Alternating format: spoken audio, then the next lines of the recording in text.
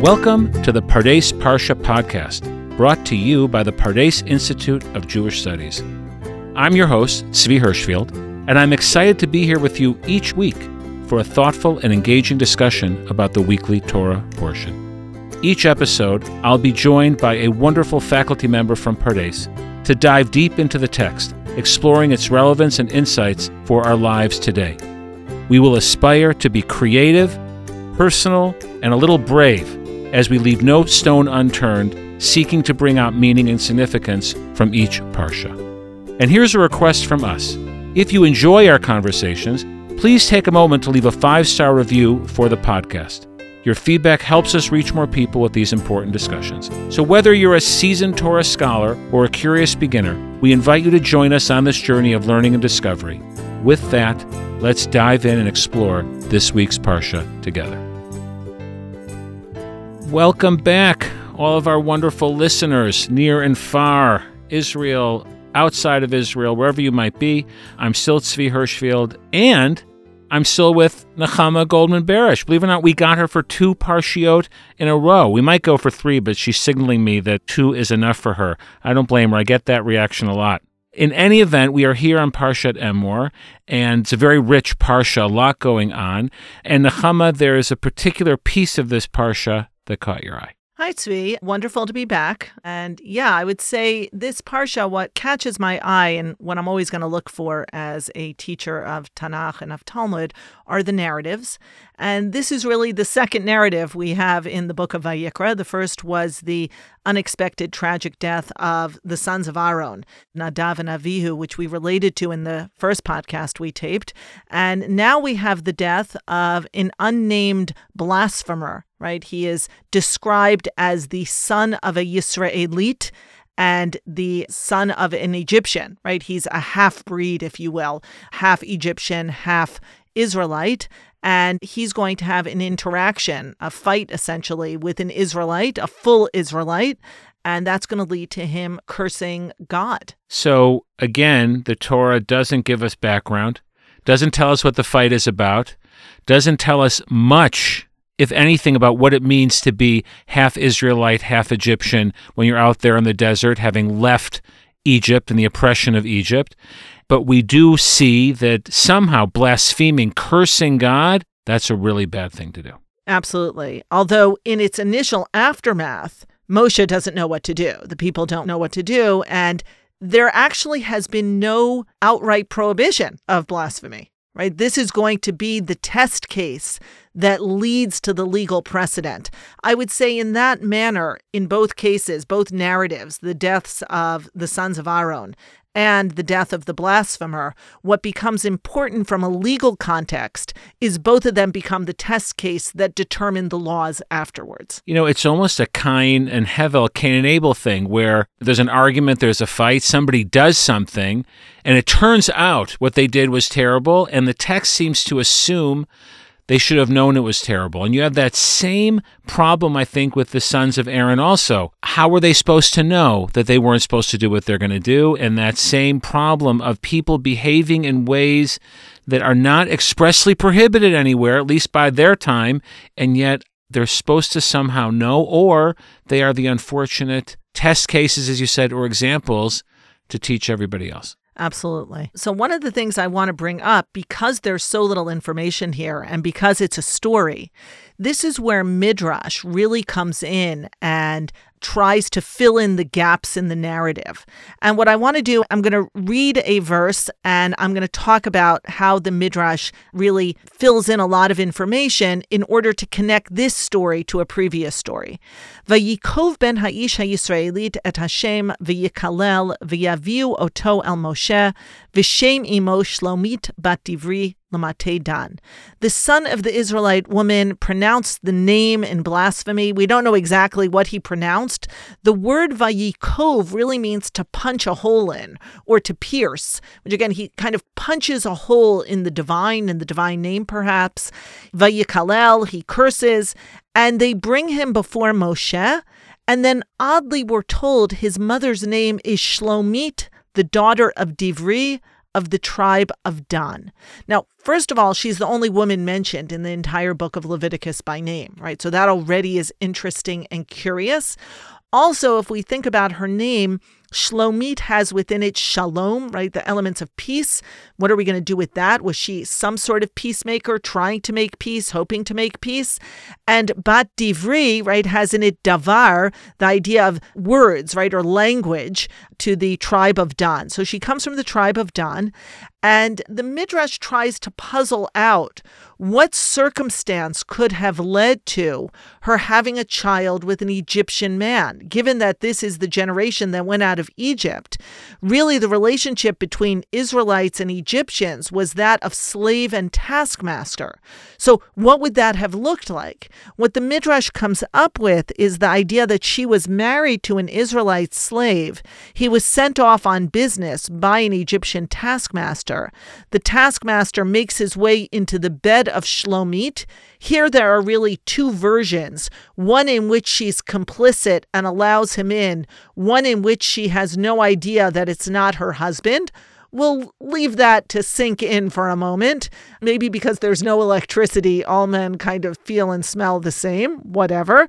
And then this child is born, and the child represents, right, very symbolically, this intersection between Egyptian and Israelite culture. A painful and awful one, right? This woman is either raped or she's taken advantage of by this man who owns her or has power over her in some terrible way. So this young man, this one who curses, he has a hard background. Yeah, he really represents trauma. And I will say scholars like Professor Wendy Zeeler, right, if you get Rachel Adler, are very interested in the power dynamic, right, and the idea that this was not a relaxed relationship. This was not an affair or an intermarriage. This represented the power dynamic between the taskmaster and the slave and what that would look like for a woman caught up in that. Whereas the Midrash is really conflicted, and there are many midrashic sources that suggest she was promiscuous. She was going out, right? That she was speaking to all men, and maybe she was complicit in this interaction. So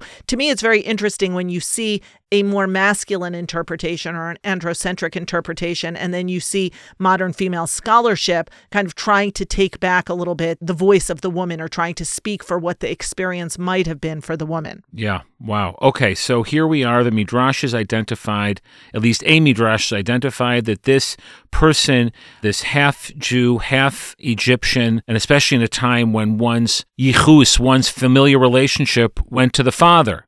So she's from the tribe of Dan, but it almost emphasizes he's not from the tribe of Dan. He's not from the tribe of anyone. And what the Zohar brings, and this is really quite shocking, and it appears also in the Sifra, is that this fight ensues. It says, V'yetzei ben isha Yisraelit. There came out among the Israelites a man, right? And the man who's half and half Israelite, half Egyptian.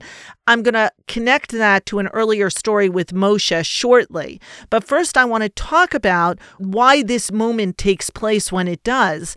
The Midrash says that this man who is unnamed goes to speak to Moshe about his nachala, his inheritance, right? Who is he going to inherit with? And he goes to Moshe and he says, where is my place in the camp and in the inheritance? I'm from Dan. And Moshe looks at him and says, no, you're not. It goes according to your father.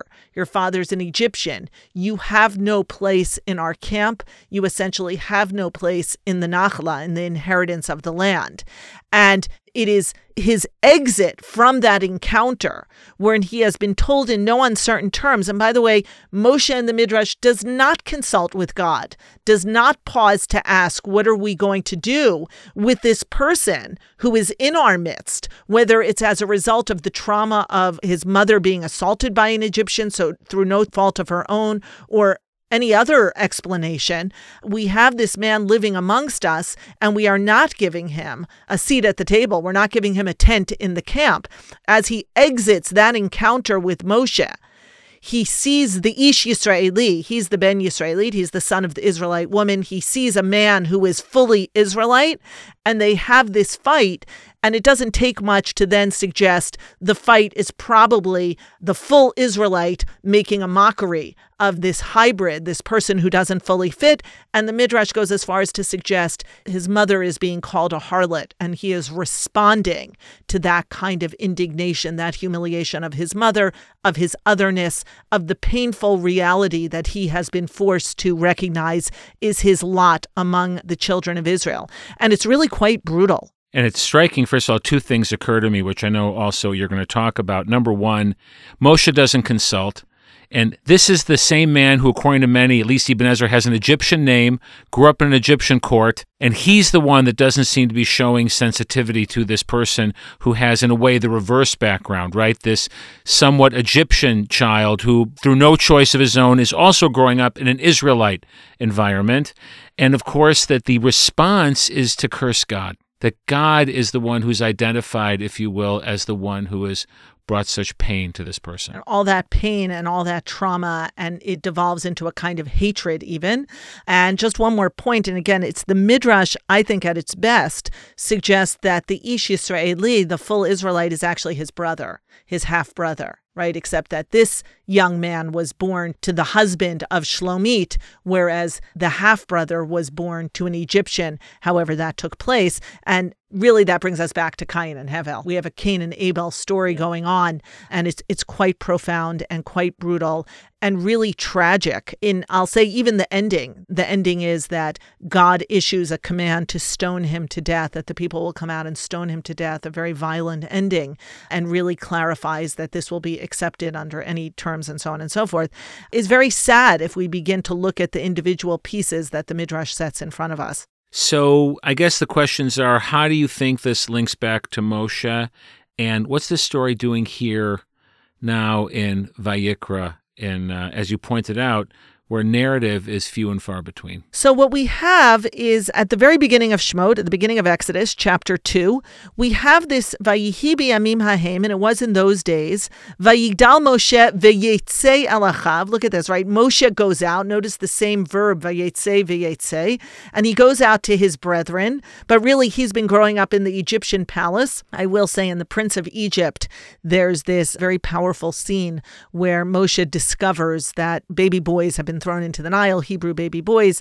And at some point, his sister Miriam, who he doesn't know is his sister, says, go ask the man you call father. Right? This idea that even really reinforces the similarity between the two stories, that Moshe's father figure until this moment is Pharaoh himself, because Bat Paro, the daughter of Pharaoh, has adopted him, and really he's growing up in the palace as a prince. So he too has an Egyptian father, to speak, at least up until now. So to speak. And he goes out to his brothers and he sees their suffering. And what does he see? V'yar ish mitzri maket ish ivri me'achav. He sees an Egyptian taskmaster beating a Hebrew, one of his kinsmen. The Midrash suggests this is the father of that hybrid young man in our story, right? The Midrash really links these two stories together, and there really is a lot of similarity. Moshe is an outsider until he makes his way back in. And of course, he's invited in, not without some pain, but he is invited in and he becomes Moshe Rabbeinu. And here we have this young man who really is left on the outside because of the synthesis between the Egyptian and the Israelite. And so he sees this Egyptian smiting an Ivri, a Hebrew, and what he does is he turns this way and that, and seeing no one, he smites the Mitzri, right? He smites the Egyptian and buries him in the sand. And what's really incredible there is Rashi, in his commentary, says he smites him with the divine name, right? So again, further connection to our story. In our story, the young unnamed man kind of punches a hole through the divine by using the name illicitly. But here, Rashi suggests Moshe recognized the power of the divine name even before he's met the divine. So it's not really a historical story, but it suggests the power of the divine name in smiting, right? In overturning the order of the world and bringing about death. So in this parallel story, you've got somebody who also wants in, and they also use the divine name, but their use of the divine name not only permanently excludes them, it actually gets them killed. So what do you think is the message here between these two parallels, and what are we meant to take away? So first of all, I'll say Moshe, of course, in the aftermath of the story I just told, does not have it so easy, because when V'yetzei bayom hasheni, when he goes out the next day, he sees two Hebrews fighting, and then they basically say to him, who do you think you are, right? Who made you an ish, a sar v'shofet? Who made you a ruler over us? Are you going to kill us also like you killed the Egyptian? And he actually has to flee for his life. So before he comes back as the leader, Moshe, who God appoints to take them out of Egypt, he goes through a series of transitions where he actually has to leave before coming back in. I just want to point out his entry is not as smooth as all that. Nonetheless, he does become who he becomes. I really struggle with the end of the story. On one hand, I recognize the idea that he punches a hole is very violent. There's a violent use of the divine name to express his anger and his hatred, and perhaps by blaspheming the name of the divine. And in that moment, I would say he really has put himself far outside the camp. When you blaspheme the name of the God of the Israelites who took them out of Egypt, to some degree in your anger and your hatred, perhaps in a moment of unbelievable self-destruction, he says, you don't want me in? Okay, I'm going to blaspheme your God. I'm going to curse your God, who I would suggest he's holding accountable for this whole system. Sure, because Moshe always speaks for God. So if Moshe tells him something, at least as the Midrash would have it, right? Moshe tells him he's out. So ultimately, he seems to interpret that God is the one who has excluded him. And he's probably filled with rage at God, at Moshe as God's servant, and reacts in a way that on a human level, I guess we find very understandable. Yeah, and if we parallel it to yet another story that lies ahead, the daughters of Tzlavchad, who come as daughters without any sons, right? Their fathers died and they're left 5 sisters, 5 girls alone. When they come and ask for Nachala, they say to Moshe, wait, is our father's name going to die out because he had no sons? Can't we get some sort of inheritance? And of course, women don't normally inherit. It's so striking. Cain benot Tzlavchad dovrot, right? Yes, the daughters of Tzlavchad dovrot speak well, which ties us to the Shlomit, the daughter of Divri, right? So she did not have words that were able to redeem her son. And yet in the next book, we're going to have 5 girls who come and make what seems to be an audacious request for land. And yet their request will be validated by God. And what happens here is also validated by God, but in the extreme opposite, right? He's going to be cut out completely. And even more so, Moshe helps, right? Moshe doesn't push them away. Moshe finds a solution, as opposed to our story now, 38 years earlier, I guess, where Moshe doesn't find the solution. He says, according to the Midrash, you're out. There's a lot going on here. It's stirring up a lot of things for me, this whole idea of who's in and who's out and how we determine that, and what Moshe's role may have been or could have been. And I'm wondering how you think this relates to other things that come up in this parsha about, Kohanim and the mamzer, the illegitimate child. On a positive note, the second half of Leviticus does remind us to treat the ger, the stranger, in a compassionate way, in an inclusive way. Perhaps we're not yet talking about gerut or conversion as it becomes institutionalized later in the Second Temple and then post-Second Temple period. But this idea that there will be strangers living among us who deserve a certain amount of inclusion, compassion, awareness of their existence actually is quite prominent in the second half of Vayikra, of Leviticus, which is why it's almost jarring that no solution is found. Perhaps, again, the answer is he's just stepped too far over the line to make his way back in. Or you could say the ger, the outsider, is treated compassionately, but he still remains an outsider. And maybe this poor young fellow wanted to be part of the tribe of Dan. He wanted the ethnic identity. He wanted the peoplehood identity, and he's not going to get that. Right, and the ger is not asking for that. 2 of the other, topics you alluded to or you mentioned, the priests, and particularly the priests who are blemished, right? Priests who are born with physical disfigurement are not allowed to serve in the temple. That's a really complicated commandment, right? The idea that there are these restrictions based on physical deformity that presumably come from God, right? If children are being born physically deformed, where does that come from?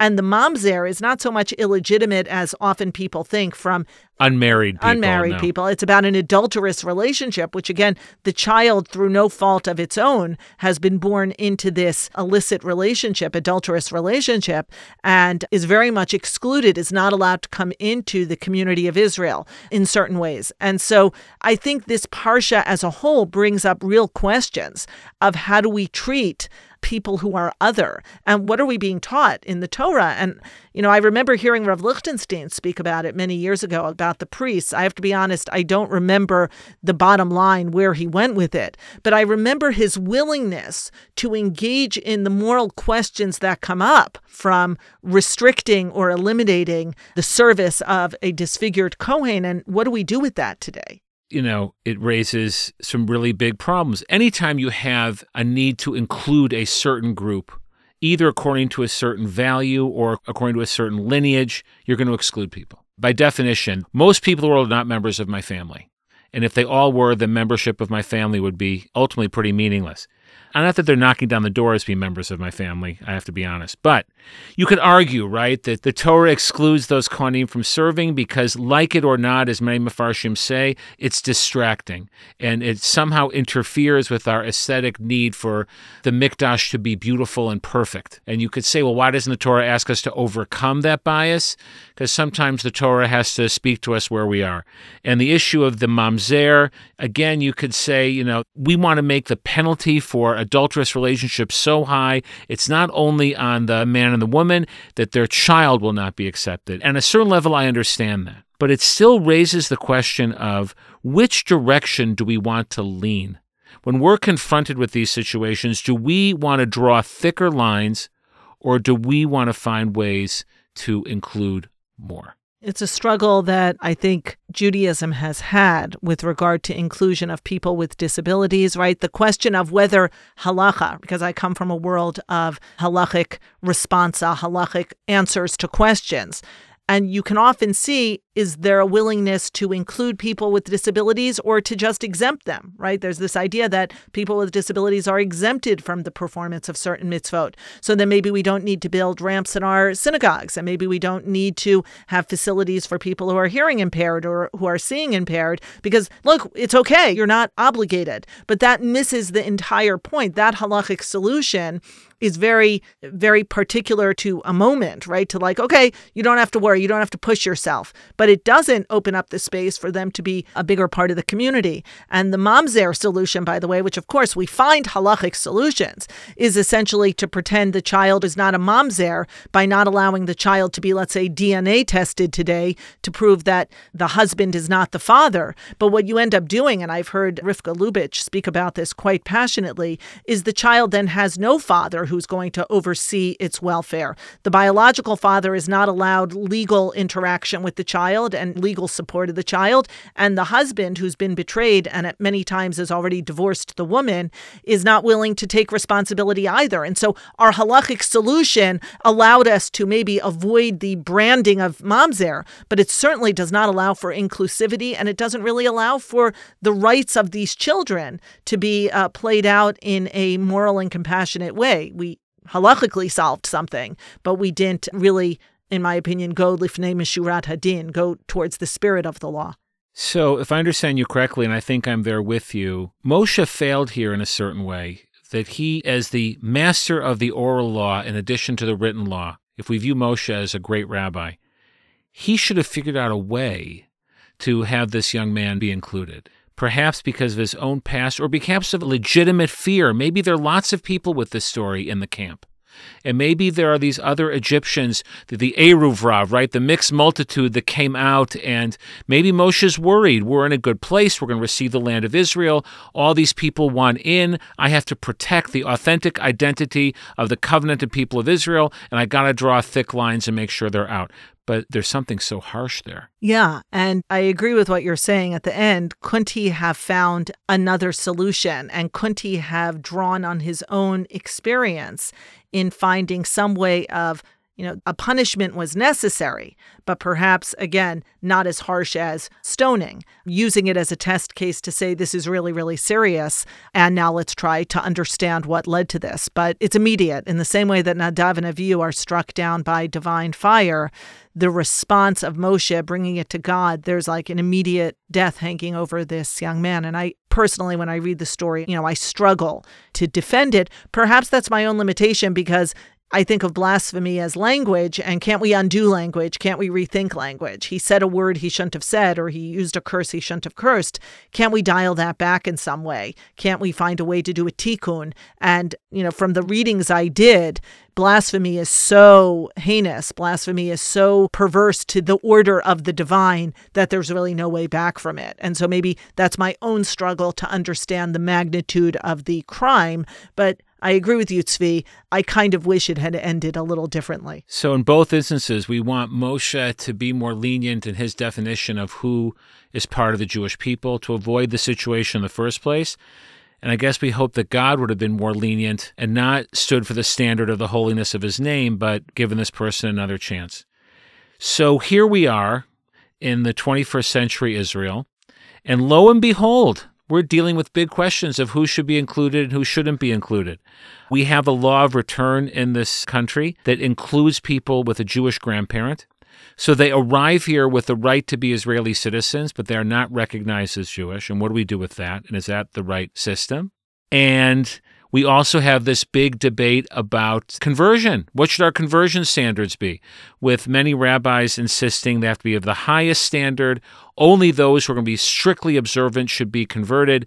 Again, protecting either the holiness of the Jewish people, the religious level of the Jewish people, and yet that attitude is leaving a lot of people out who want in. Yeah. How do you want to vote, Nechama? Where you go out there with your sign, where do you want to protest? I was called the Erev Rav this week, actually. So, you can Wow. leave readers to think which side of the camp I'm on. But the question of conversion and this conundrum that they are entitled citizenship by the right of return, and the Interior Ministry recognizes them as being Jewish enough to make their home and have the rights of citizens, and yet not being Jewish enough to get married, not being Jewish enough to really have a Jewish burial, and so on, is really quite intolerable. I've written articles about civil marriage, and the lack of civil marriage means that if you're not defined as a Jew by the rabbinate, meaning halachically Jewish, you actually can't get married in this country. You can have a civil union, but you can't get married in this country because marriage in this country is only religious, whether you're Jewish, Christian, or Muslim.